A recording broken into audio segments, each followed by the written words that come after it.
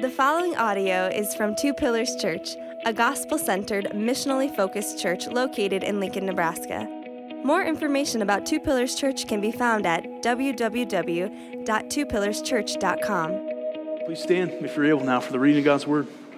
And the Lord spoke to Moses in the plains of Moab by the Jordan at Jericho, saying, "Speak to the people of Israel and say to them, when you pass over the Jordan into the land of Canaan, then you shall drive out all the inhabitants of the land from before you, and destroy all their figured stones, and destroy all their metal images, and demolish all their high places. And you shall take possession of the land and settle in it. For I have given the land to you to possess it.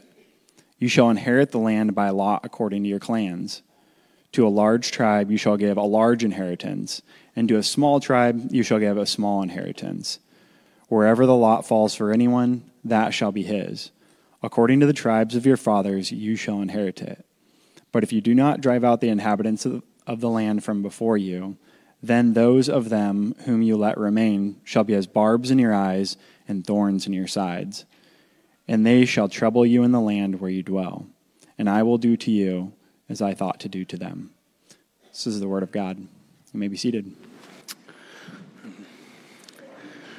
All right, hey, next week we're actually going to wrap up the book of Numbers, and in 2 weeks we're going to begin our Advent series in the first two chapters of the book of Matthew. And then after Advent, the plan is to keep going in the gospel according to Matthew into January, into February, into the new year. But today we're looking at Numbers chapters 33, 34, and 35. And so go ahead and turn there in a copy of God's Word if you haven't already.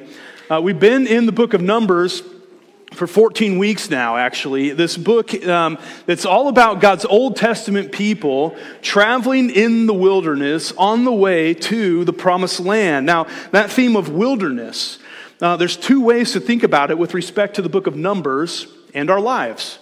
The first way is to see our lives as a wilderness that we're traveling through on the way to the promised land of heaven. We've talked about that and talked about thinking about the wilderness theme in that way in this series. Another way to think about the wilderness theme is the wilderness is something that we're emerging from as we mature as Christians. And I love how Eugene Peterson, the late Eugene Peterson, likens the Old Testament book of Exodus to the birth of God's people, Leviticus to childhood, and Numbers to adolescence. God's people, and of course I mean that in a generation-spanning sort of way, but God's people in the book of Numbers are figuring out in a very real way who they are and whose they are. They're coming into their own.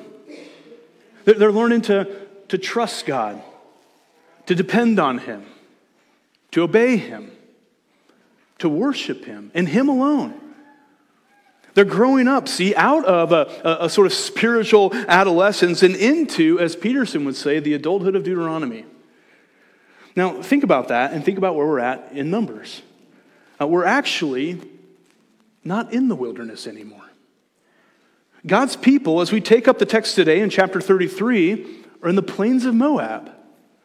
They're emerging, see, from the wilderness. And as we look at this text today and apply it to our lives, what we're going to see, what I want you to see, is that emerging from the wilderness includes, number one, looking back, number two, pressing forward, and number three, taking refuge in Jesus.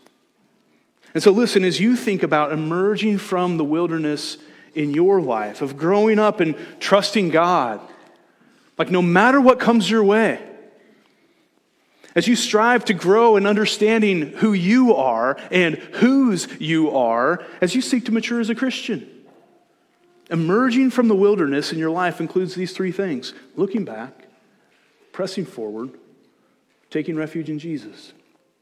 First, looking back, almost all of chapter 33 has the shape of a travel log. It's a recording, an accounting of where God's people have been. It's looking back. Look at chapter 33, verse 1. It says, "These are the stages of the people of Israel when they went out of the land of Egypt by their companies under the leadership of Moses and Aaron. Moses wrote down their starting places, stage by stage, by command of the Lord. And these are their stages according to their starting places. And listen, what follows is an accounting, a travel log of sorts from when they set out from Ramses in Egypt, way back in Egypt, verse 3 here says, that reaches all the way back to the Exodus. And then if we skip down to verses 48 and 49, it ends where we're at now, in the plains of Moab, across the Jordan River from Jericho.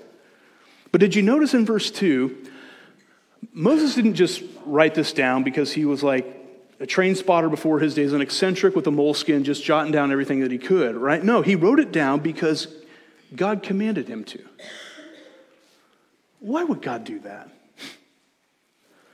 I mean, if you've read chapter 33, you would think that a better name for the book is names, not numbers, right? I mean, there's a lot of them, and most of them you can't pronounce. So they set out from Rissa and camped at Kiletha. And then they set out from Kiletha and camped at Mount Shepher. And then they set out from Mount Shepher and camped at Harada. And then they set out from Harada and camped at Mikheloth. 49 verses of that, right? Why is this here? Why did God command Moses to write all this down? Well, because God gave us the capacity as humans to remember, hasn't he? And places evoke memories, don't they? I mean, you know this. That there are places that you have been in your life that when you go back there, a flood of memories comes in. Sometimes good, sometimes not good. Your parents' house, your grandparents' house, your hometown, your high school gymnasium. I mean, there's all kinds. Some of you will visit family members this coming weekend in their homes. Entering into those places will bring back a flood of memories and emotions. Again, some good, some not so good. And if you have places like that in your memory, you know you don't even have to be there for those memories and those emotions to come back, do you? This is why my parents' generation, or some of your, if you're in the generation above me, my parents' generation, they can say that I remember where I was when JFK was shot. It's why my generation can say, I remember where I was when the planes crashed into the Twin Towers. Some of you can remember where you were when you got that phone call. Or you can remember minute details from the doctor's office room where you heard the diagnosis or the lack thereof. God has given us the capacity to remember, and places evoke memories. For the Old Testament Israelites, here in our text, this list, the stages of the people looking back on it, would have evoked all kinds of memories. Some good, some bad. Some they lived themselves, some they heard from their parents' generation that became a part of their collective memory as a people. It's not just random, boring lists of people or places here. It's designed to make them look back. And even for future generations to look back and see some things, remember some things. 3 things in particular, actually, if we dig into the place names a little bit more. See, some of the places on this travel log would have evoked memories of God's faithfulness. The first place on the list, again, verse 3, it's Ramses. This is where they celebrated the first Passover. It's where they painted the blood of the lamb on the doorpost, a place where God struck down the firstborn of the Egyptians but spared their firstborn. It's where God executed judgment on the Egyptian gods. It's the place from where God led his people triumphantly up out of slavery. It's a memory of salvation. It's a memory of deliverance, a memory of the mighty hand of God delivering them from their oppressors. In verse 8, we're reminded of how God led them through the Red Sea and into the wilderness. Again, God's deliverance is called to mind. God did a very significant thing in the life of his people at the Red Sea. Would you agree? Yeah. He miraculously provided a way. And then he drowned out all their enemies. And then they sang songs on the far shore that Miriam taught them. I mean, you've got to believe these are strong memories. Even if you were a little bitty kid when that happened, you'd never forget it. Verse 9 mentions Elim. You can read about that in Exodus 15. It's where they came upon 12 springs of water and 70 palm trees, bringing to mind the faithfulness of God in providing them water in a thirsty place, shade, rest. Now, just like not all your place memories are happy memories, the same is true for God's Old Testament people here. And as we look back upon the travelogue, we not only find places that evoke memories of God's faithfulness, we're also confronted with places evoking memories of the people's sinfulness and how they encountered God there. For example, verse 16, Kibroth Hattaavah was a place that meant graves of craving. This is the place back in Numbers 11 where the people grumbled over having no meat to eat. And you remember what God did? He provided quail until it was coming out their nose, and then he sent a plague upon them for grumbling and not trusting in his provision. Or Kadesh in verse 36 in the wilderness of Zin. This is the place, Numbers 20, remind us, where Miriam died and was buried. That's probably a strong memory, huh? It's also the place where there was no water and the people quarreled with Moses and Aaron. Why'd you bring us out here to die? This is the place where God told Moses to speak to the rock, that he'd bring water from it. And Moses had this moment of frustration and anger where he struck the rock twice. And then we're told this the same place, it's the same time that God said that Moses and Aaron, hey, you're not going to enter into the promised land now because of your failure to believe in me here and to show me as holy in the eyes of the people. There are place names on the list, see, that brought back memories of where God's people had turned their backs upon God, doubted God, encountered consequences even for their doubt and their sin. Painful memories, to be sure, but also helpful ones. Memories that functioned as warnings to their today selves of what happens when you fail to trust God. And then lastly, there's a lot of places on the travelogue where, as far as we know, nothing of particular significance really happened. Places we know nothing else about. They're not mentioned anywhere else in the scripture, actually. You got Dophkah and Alush and Tahath. Places, again, they aren't mentioned anywhere. As far as we know, nothing really happened. Nothing really good or amazing. Nothing really bad, painful. Places where there wasn't a mountaintop encounter with God, a spiritual high, or seeing him move in some miraculous fashion. Places that weren't this extraordinary mark of his faithfulness, but also places that it wasn't the valley of the shadow of death. It wasn't a spiritual low of sin and rebellion. Places instead of ordinary, unspectacular, non-Instagrammable everyday life. In obscure and unknown places where God's ordinary people lived in God's extraordinary presence.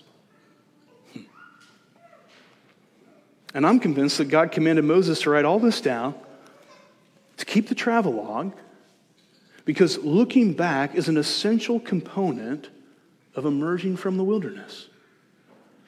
It's an essential component of you emerging from the wilderness. You guys know the Capital One commercials? You've seen these? Most of them have Samuel Jackson in them. There's a new one. Have you seen the new one with John Travolta? It's hilarious. John Travolta is in a Santa costume, which is funny already. But then he's dancing to like the Saturday Night Fever soundtrack thing. And he's just busting this giant move and he's dancing all over the place. And then he gets to the end, all these commercials end the same way. How do they end? You know the tagline for Capital One. What is it? Isn't that good advertising? Wow, that's good. What's in your wallet? It's good marketing. Well, take that, tweak it a little bit, and ask to apply this text, what's in your travelogue? What's in there? Emerging from the wilderness involves looking back. Have you done this recently? Have you made a list of places?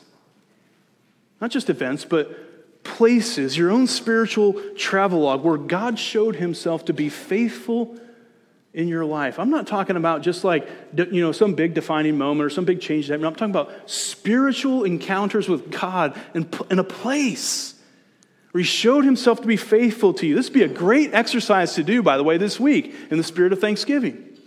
To get some time looking back over your life. Where has God met you in a unique way? I got all kinds of these. 14th and R Street over here by Centennial Mall, outside my fraternity house. At the end of college, when God worked in my life in such a way where I began to question the sources of joy in my life. He was beginning to stir me and draw me to himself. Mid-Rivers Christian Church in St. Peters, Missouri, where I surrendered my life to Jesus. I knew hardly anything at all except that I was sinful and Jesus forgives sins. And it was like, yes, please, I will raise my hand for that. And I got baptized there. Gave my life to Christ there. I-370 on the north side of St. Charles, Missouri. On my way to work one morning, listening to a John Piper sermon on Romans 8:1 and just bawling my eyes out as the penny dropped, and I came to realize the fullness of the implications of the gospel, and that there was right there, right then, right now, no condemnation for me because I was united with Christ. I was in Christ. I'll never forget that place. Never. Remember sitting in Kayak's coffee shop in the corner of Skinker Boulevard and Forest Park Parkway, catty corner to WashU's campus in downtown area St. Louis, wrestling out a call to church planting, and God meeting me there, making clear to me what I was supposed to do. Trusting him. I remember watching the birds outside and having that passage in the Gospels that comes to mind where he talks about providing for the birds of the air. I'll never forget that place. Even though some stupid chain coffee shop took it over now and ruined it. 815 O Street. 15th and South Street. 4000 Sheridan Boulevard. Right here. Right here. I got places, and looking back upon them, recalling God's faithfulness in those places at those times is helpful. It's essential to emerging from the wilderness, of growing up in my faith, emerging from the adolescence of wavering faith into a mature and more adult faith. Trusting God. Growing and trusting in God, no matter what comes. This is part of your sanctification. Being able to look back upon God's past faithfulness in your life, it's helpful in remembering and standing firm upon who you are and whose you are. And it's not all merry-go-rounds and horseshoes. You know, there are low spots too. Places that mark low spots in my spiritual journey in the wilderness. Places where I was brought front to face with sin in my life. Places where hard news was broke and I had to struggle to trust God, sometimes in really ugly ways. Counseling rooms, like for me, not like me as the counselor, but counseling for me, like counseling rooms that I sat in. And looking back upon those places serve, number one, as a warning. There's always consequences for sin. Looking back upon former consequences that we've encountered because of sin serves as a warning to avoid sin in our lives. But two, looking back upon these also reminds me of God's grace. As he met me in those places, time after time after time, with his mercy and his forgiveness and his kindness and his restoration. Places where, by his Spirit, he initiated massive change in my life. Not all at once, usually, but places I can point to all the same. And then perhaps the hardest one to do is looking back over all the unspectacular, ordinary, everyday places where I went to work, came home, ate dinner with my family, maybe watched a show, maybe read a book, enjoyed sleep. Places where I did some laundry, raked the leaves, went for a walk with my wife, read the scriptures quietly by myself, prayed, had a meaningful conversation over coffee or donuts with one of my daughters. These places are all part of your spiritual travelogue too. Places of ordinary, unspectacular, non-Instagrammable everyday life. In obscure, unknown places where we, as God's ordinary people, get to live in his extraordinary presence, enjoying all kinds of provisions that we may otherwise take for granted. What's in your travelogue? Looking back upon God's faithfulness, looking back upon your own rebellion and sin and encounters with God with respect to it all, looking back on the ordinary places of God's grace in your life and praising him for his presence, thanking him for his ordinary provisions, for his grace and his love and his care, even through the hard stuff. These things are essential as a regular practice. Looking back, these are essential for emerging from the wilderness. Growing up, maturing in your faith. Well, looking back is one part, but there's more. There's more here. Emerging from the wilderness also involves pressing forward. Turn to the end of chapter 33 with me. Emerging from the wilderness involves pressing forward. God speaks to Moses again here at the end of chapter 33, and he tells him to tell the people something which is very, very important.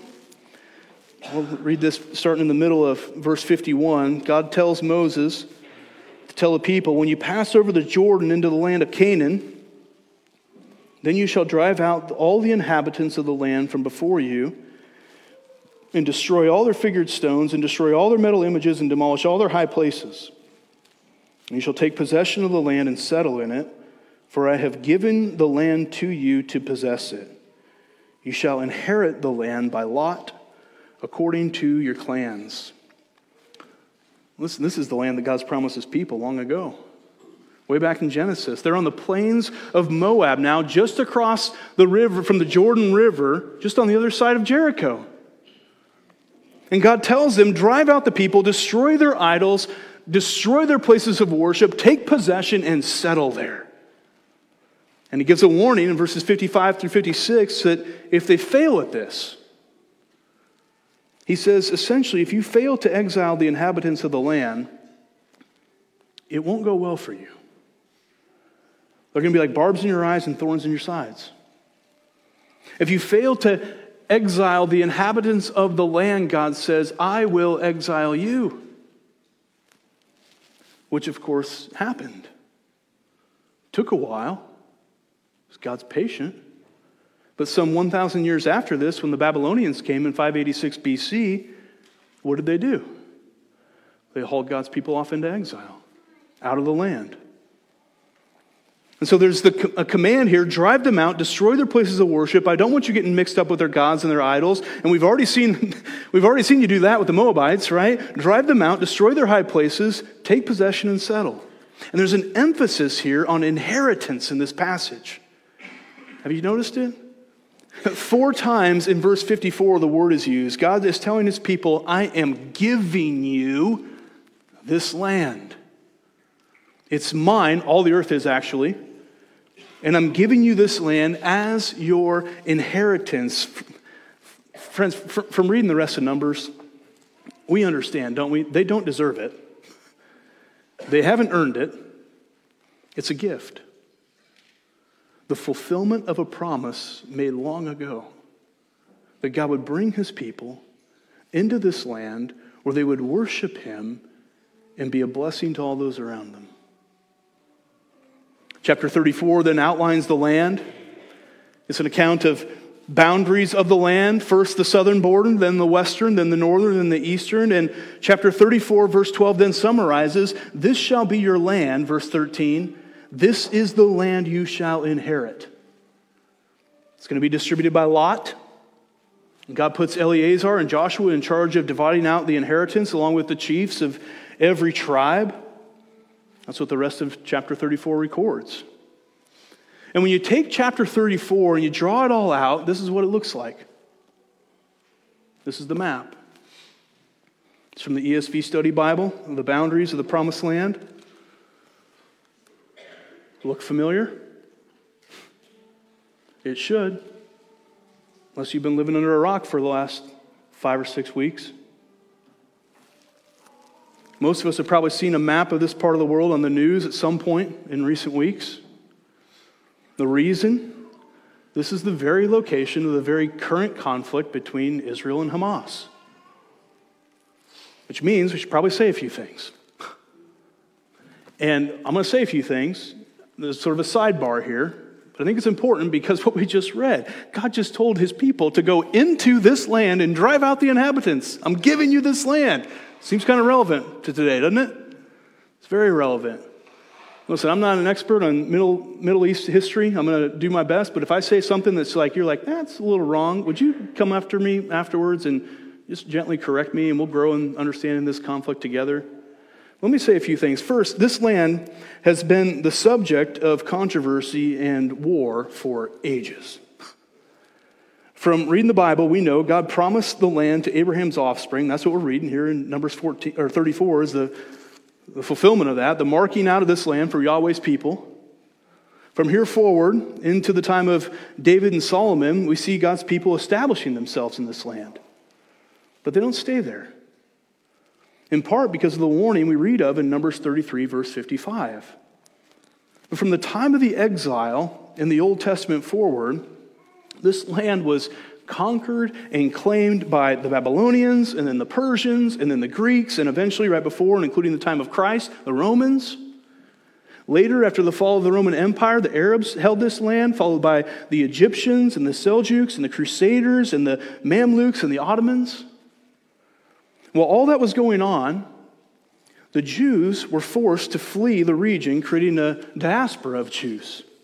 And in the 1880s, in response to the persecution that they experienced in other parts of the world, many Jews began to migrate back to this region, which was at that time under Ottoman control as Palestine. Part of this is the history of the Zionist movement and colonization. But in reality, it's 3,500 years at least of colonization and dispossession and driving out and conquering and recolonizing over and over and over again. After World War I, Great Britain took control of the region. 1939, World War II breaks out. Over 6 million Jews were murdered in the Holocaust. After World War II, 1947, the UN partitions a Jewish state of Israel and an Arab state of Palestine, a two-state solution. That didn't go super well in 1947. Led to more conflict between Israel and Palestine. And in 1948, Israel was officially established as a nation state. And from there forward, it gets really complicated. More war, increased tension, ceasefires, accords, complexities, nuance, right on down to today. My point is this. This region, this land, has been under continuous controversy, possession, dispossession, dating all the way back at least to the book of Numbers. When you look at this map, this is the land. When you hear or read about Palestinians chanting from the river to the sea, Palestine will be free, that's the river, the Jordan. That's the sea, the Mediterranean. Marked out by God in Numbers 34, the sea is the western border of Israel and the Jordan the eastern. Now, what's meant when people say from the river to the sea depends on who's saying it, best I can tell. Best case, it's a call for peace by peaceful Palestinians. Worst case, it's a call for extermination of the Jews from the river to the sea by Hamas. Which leads me to the second thing to be said. Hamas is a terrorist organization. The name Hamas is an acronym, actually, for its official name, which translates from Aramaic to the Islamic Resistance Movement. It's a faction of extreme Islam. That's what Hamas is. But also, not all Palestinians are Hamas. In fact, thousands are actually Christians. And then even more are non-Hamas Muslims. Third, Israel has a right to defend itself. Okay, the most recent conflict began with the bloody attack by Hamas on Israel, including brutal killings, raping of women, murdering children. I mean, we can all, with a very clear conscience, call that evil. Evil. Fourth, war is nasty. Israel has a right to defend itself, but war is nasty. And we're not going to go into just war theory, the tactics of combating terrorism this morning, but war is It's war. And as Christians, we can pray for peace. We can care about humanitarian interests in the world for all that are involved, especially innocent civilians, and we can pray for Jesus to return. Which leads me into a fifth point. There's certain streams within Christianity that believe that Israel must occupy the land in order for Jesus to return and establish his kingdom. Have you heard that? Some version of it, maybe? That's not us, actually, as a church. Just in case you were wondering, if you hold to that, that's okay. That's okay. That's an end times issue. It's in the realm of eschatology. It's a secondary issue for us as a church. But generally speaking, we're not a church that holds to or teaches dispensational theology. But I think if you go back and trace it out, there's instances of U.S. political involvement in the Middle East that are shaped by this belief that Israel must occupy the land in order for Jesus to return. Seeming to neglect the fact that the New Testament teaches that not all Israel is Israel, and that on this side of the life, death, and resurrection of Jesus, all those who trust in Christ, Jews and Gentiles alike, are his people, are the offspring of Abraham. And we believe that when Jesus returns, like Paul says in 1 Thessalonians 4, he's going to raise the dead in Christ. Then those of us who are Christians, who are alive at his return, will be caught up with them in the air with the Lord. And we will, from that point, always be together with the Lord, who will establish his kingdom and his reign on earth as it is in heaven. And it's not going to matter who's living where. He's going to take care of it. All those who trust in Christ are going to forever be with him, and he will judge and cast out all those who don't into the eternal torments of hell. And there will be shalom, peace, covering the earth. Now come back to Numbers 33. Here's why I think it's important. Here's why I think it's appropriate to say all that. God commands here Israel to take possession of this land, to drive out the inhabitants.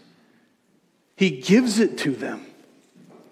From the river to the sea, chapter 34 says. And some today would see that and say, well, that settles it. But don't forget the warning, too, that if you don't drive them out, I'll drive you out. Which is exactly what God did in the exile. God's Old Testament people did not successfully drive out all their enemies, and so God eventually in 586 BC drove them out. In fact, the Bible teaches us that God himself raised up the Babylonians to drive his people out.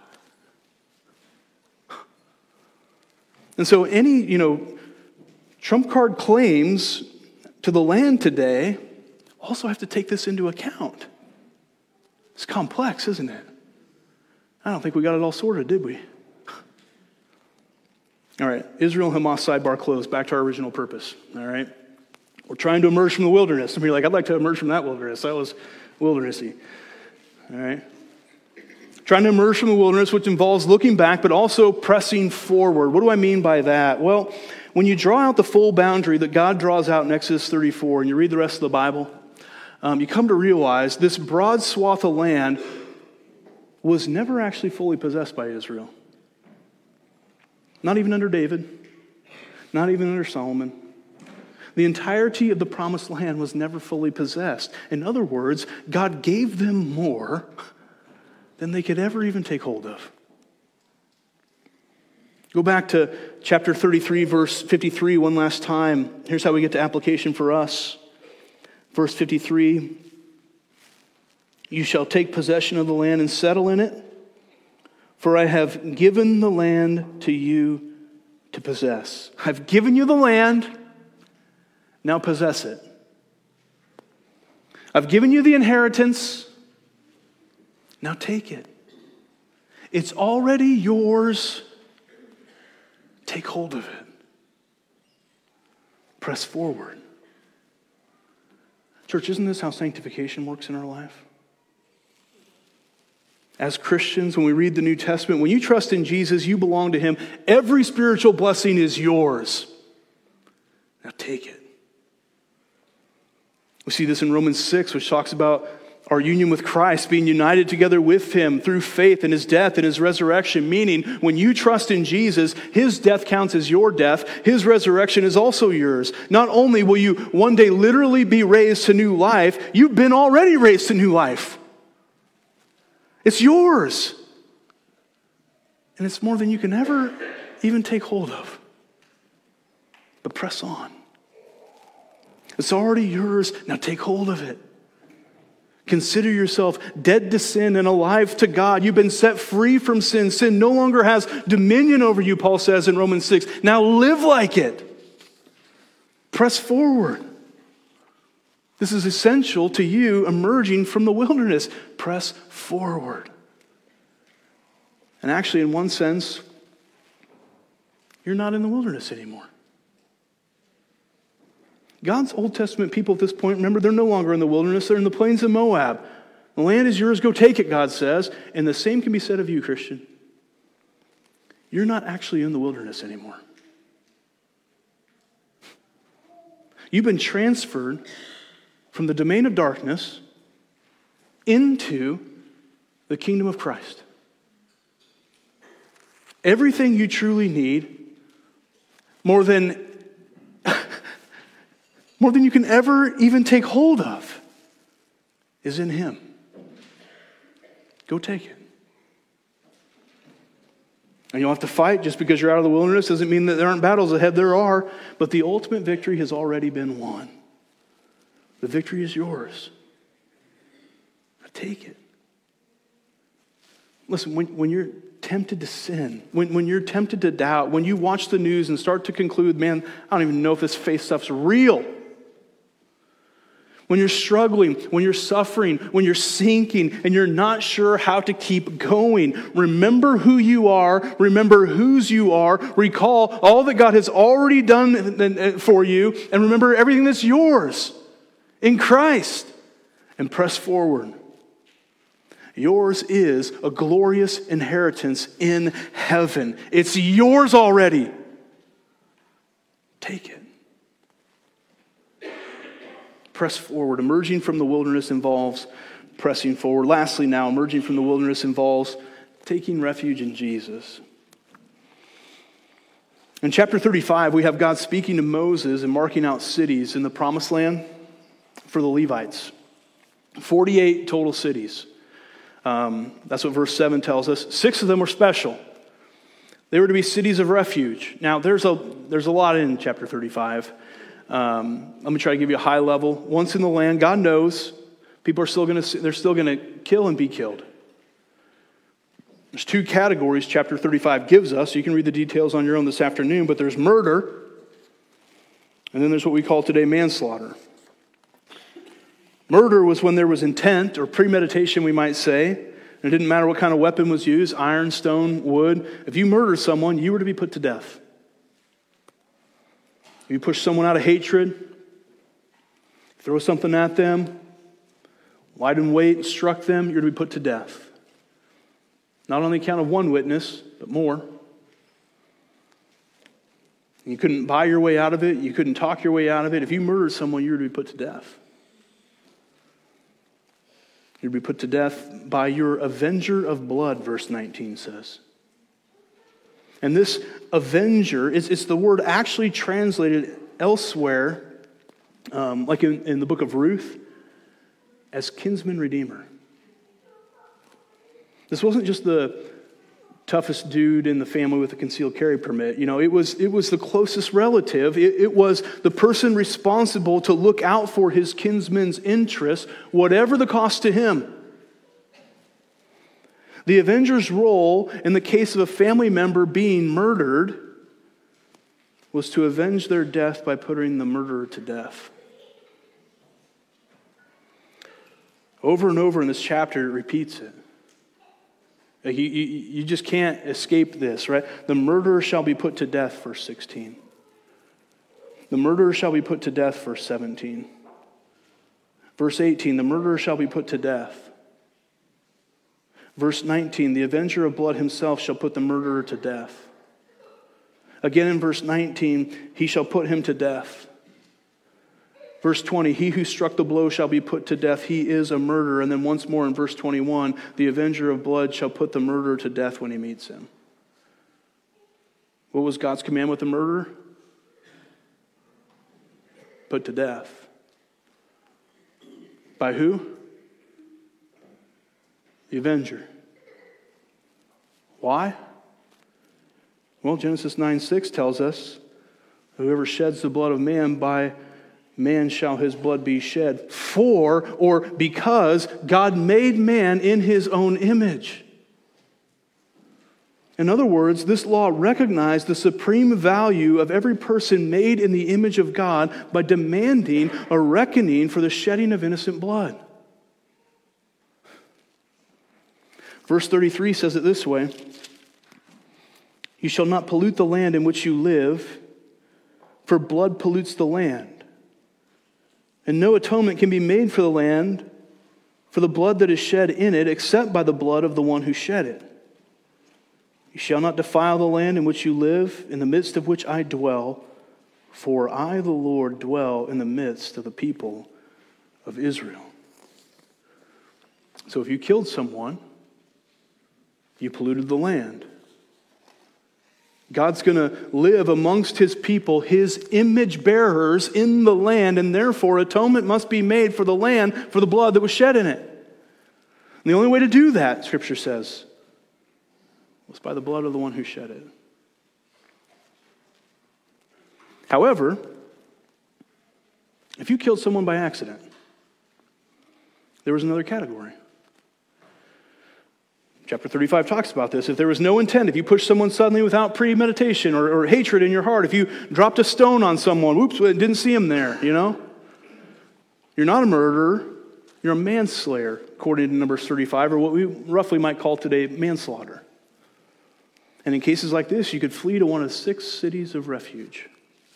Verse 25 says, the congregation there shall rescue the manslayer from the hand of the avenger of blood, and the congregation shall restore him to his city of refuge to which he had fled, and he shall live in it until the death of the high priest who is anointed with holy oil.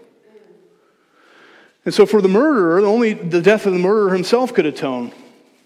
The murderer must pay for the life he took with his own life. But for manslaughter, the death of another, the high priest could atone. When the high priest died, the manslayer's sentence was up, and he could return from the city of refuge to his home. Might take a little bit, might take a lot bit. We're not sure, just whenever the high priest died. Now you're probably thinking, what on earth does this have to do with me? Right? What does this have to do with me emerging from the wilderness? Well, listen, not much until you read Jesus' words in the Sermon on the Mount, where he says, everyone who's angry with his brother is liable to the same judgment as the one who committed murder. I mean, that's a pretty sweeping standard, isn't it? I mean, who in this room over the course of your life, if not the last week, isn't condemned by this? Don't you see it? We read a passage like Numbers 35 and we think, this has got nothing to do with me. I'll never kill anybody. And even if I do, I'll probably try to plead it down to manslaughter at least, And yet Jesus says, you're the same. You're the same. It has everything to do with you. Your anger in your heart is the same as murder with your hands. It's all sin. Which also means in the legislation of Numbers 35, there's no city of refuge for you. Jesus doesn't say everyone who is angry with his brother is a manslayer. No, he says everyone who is angry with his brother is liable to the same judgment as the murderer. The point? We're all murderers in our hearts and minds. No ransom can deliver us. We can't buy our way out of it or earn our way out of it. There's no good deed that we can do to atone for our sin. You can't ransom you. You can't ransom you. Humanly speaking, we can't ransom ourselves. And if that's true, we have nothing to expect but the certain coming of an avenger demanding the just punishment for our sin. The wages of sin is death. Numbers 35 paints this beautifully frighteningly for us. The wages of sin is death, and you and I deserve death for our sin. And yet it's right here where the gospel comes in. See, in the gospel, the heavenly avenger becomes your redeemer. The one we expected to be our judge and executioner was himself judged and executed in our place for our sin on the cross, making atonement, covering all your sin, past, present, and future. Look, just like God knew his Old Testament people, after emerging from the wilderness and entering into the promised land, that they would still kill and be killed, that they would still sin and be sinned against, so that sin would need to be atoned for, and so he provided a way, so too you and me, after emerging from the wilderness, must continuously take refuge in Jesus. Every moment, every day, for the indwelling sin in our lives. We still sin, don't we? Listen, you're dead to sin, but you still sin. You're pressing forward and seeking to take hold of what's already yours, but you're not there yet. I mean, you are already and you're not yet, right? Listen, emerging from adolescence is messy. There's a lot of change going on. There's some spiritual temper tantrums that happen. There's a lot that's going on in your life when you're trying to emerge from the wilderness of adolescence. There's progress and regression, glorious days and really ugly ones. And yet, this is what it looks like to emerge from the wilderness, to grow up out of spiritual adolescence and into spiritual adulthood. We look back. We see God's work all over our lives. And that look back gives us confidence. It gives us hope and expectation that God will continue to be at work in our lives no matter what comes our way. And we press forward. We seek to take hold of what is already ours. And we continuously take refuge in Jesus. Over and over and over again. He covers all your sins if you trust in him. And so, church, as you are emerging from the wilderness, keep taking refuge in Jesus. Let's pray. Father, we thank you for your holy word, our imperfect attempts to read and understand it and apply it to our lives. God, would you be doing a work in each of us, growing us up in our faith with you as we emerge from the wilderness. Give us the courage and the joy of looking back. Give us the endurance for pressing forward. Give us the joy of taking refuge in Jesus. We pray in his name. Amen. Thank you for listening to this audio from Two Pillars Church. Feel free to share this audio with others, but please do not alter or edit the content in any way. For more information about Two Pillars Church, please visit www.twopillarschurch.com.